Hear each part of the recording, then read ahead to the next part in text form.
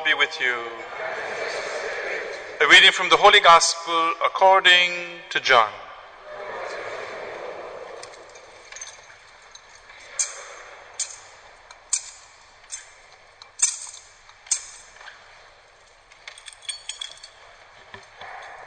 Jesus said, "The sheep that belong to me listen to my voice. I know them and they follow me. I give them eternal life. They will never be lost, and no one will ever steal them from me. The Father who gave them to me is greater than anyone, and no one can steal from the Father. The Father and I are one." This is the Gospel of the Lord. Have a seat, please, for a few minutes.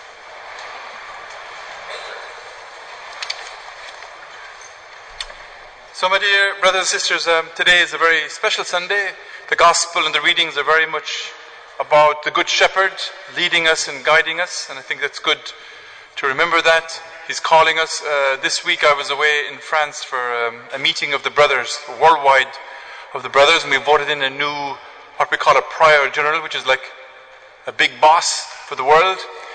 And I met brothers from all over the world. I hadn't seen some of them in many years, but while I was there, two young brothers walked up to me, and they were from Guinea in West Africa. And they were full of smiles and very kind, and which I was happy to see. But they said, "You don't recognize us, do you?" And I said, "Sorry, guys, I don't." And he goes, "Well, the last time we saw you, we were 9 years old." I'm getting old. It was 1999. It was my first parish in West Africa, in Guinea. And actually, I was the first priest they ever knew. And they've been trying to contact me since to tell me that they've entered the brothers now and they're going towards priesthood. And I found that really touching. First of all, really good to make me understand I'm not young anymore. But when you see young men like that who followed God's path, it's very beautiful. The seeds were planted and they stayed faithful and they discerned. And they stayed as a friendship as well. The two of them were at school together. And they followed God up to now. It was beautiful to see that. And I think we have to be audacious to pray for vocations here as well, at St. Anthony's, that amongst our youth today can rise up vocations. Obviously, to be called is for everything. Marriage, whether it'll be maybe liturgy, to be part of a choir, today we're going to thank those who serve the poor. Everybody has their calling, but we have a special calling as well, which is for priesthood and religious life, and that's a beautiful blessing that could be on our... And myself, the voice of the shepherd can come in many ways. If you're a teacher, or you're a choir leader, or you're a coach, if you see a gift in a child, a young man or a young woman, you have to nurture it and tell them, you know what? What you have there is a gift. Use it, not just for yourself, but for the church, for other people, for the community. It's a vocation. That's your calling. It's always linked to our gift. And that's called blessing. A blessing is what? Is to see somebody's gift and help it to blossom. And myself, when I was a youngster, you could say, 19, 20, I worked with John Vanier. He passed away this week. He was 90 years of age. I worked in France with that man. And my calling came more through the special needs. I was taking care of a special needs man for about a year. And he never hardly spoke. Maybe 5 or 6 times in the whole year he spoke. And one day out of the blue he said to me, "Do you love me?" And I was like, "What? Where is this coming from?" But actually, it touched me deeply because I felt it was God speaking through this man. And obviously he was asking to be loved, but I could feel it was God speaking through him as well and calling me as well. And that's the voice. The voice is a person. A text can be boring sometimes, but a voice is a living person who's calling you. One of my first memories was when I was a child. My uncle had lots of sheep. And one of the lambs was injured, so he took the lamb away from the mother for a few days to take care of the lamb. And then I was with him when he brought the lamb back to a field with hundreds of sheep. And the very first bleating of the lamb, the mother ran straight towards us. She recognized and I remember asking my uncle, how does she know that's her? When a child asks that. But of course, the sound of the voice is very powerful. We all recognize our mother's voice, our father's voice. When my father was in the depths of dementia, he hardly knew what was going on around him. But if I said, Dad, he would go, John. The voice connects with the person. It's very, very powerful and will always stay with us. Even people who have gone before us, we can still hear their voices in our minds. Frank Sinatra used to be called the voice because he had a very particular voice. And musicians that used to work with Aretha Franklin used to say they used to stop playing just to hear her voice. That's the power of the voice. We're not part of an idea or a philosophy, or it's a relationship. And that's why when we get to heaven, Jesus won't say, did you do a good job? Or did you have a nice house? Or did you have a good job? He'd say, did you love me? And did you love your neighbor? They're the two things. Everything else will pass away. So we ask the Lord today to teach us to hear the voice of the Good Shepherd.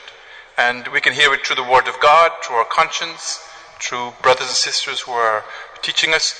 But you feel sorry for the youth today because it's not easy to hear God's voice today. But yet we're made for that. We're made to hear that voice. But it's been drowned out today. If you're on social media today, there's thousands of voices. And a lot of the artists today, whether it be, no matter what it is, what kind of music, they have an agenda. And our kids are hearing that. It's not the voice of the Good Shepherd, I can tell you. It's the voice of the wolf even sometimes. And so, how to help our children to hear that? How can we hear it, first of all? And then how can we help our children to recognize the good voice of the person who will really take care of us, who has a real plan for us, who has a real future for us, eternal life. Everything else is just, it's fake news, as our friend Donald Trump would tell us. Now, today I'd like to give a little share an image with you to all those who helped out this year for the homeless shelter. Now, during the winter, we had every Saturday night, in connection with 7 other churches in the area. Every Saturday night, we had 15, mainly men, but sometimes women as well, men and women coming to share the night with us. And people from the parish would prepare the hall, cook a meal, welcome them, have a hot soup ready, get their beds ready, and then 2 men would usually stay the night with them to watch just for safety. And in the morning, people would make breakfast for them. I kid you not, a beautiful breakfast. It was my favorite breakfast of the week. And then people would clean the sheets, clean the room. Honestly, for me, it was inspiring. All I did was just show up and shake hands and say hello. And it was really touching. And I want to thank them from the bottom of my heart, but also to invite the rest of you who would feel called to do that, because you feel powerless sometimes. You see a homeless person, you go, what can I do? Give him £5 and what's he going to do with it? And yet, in the shelter, you get to see them with their defenses down, and we as well.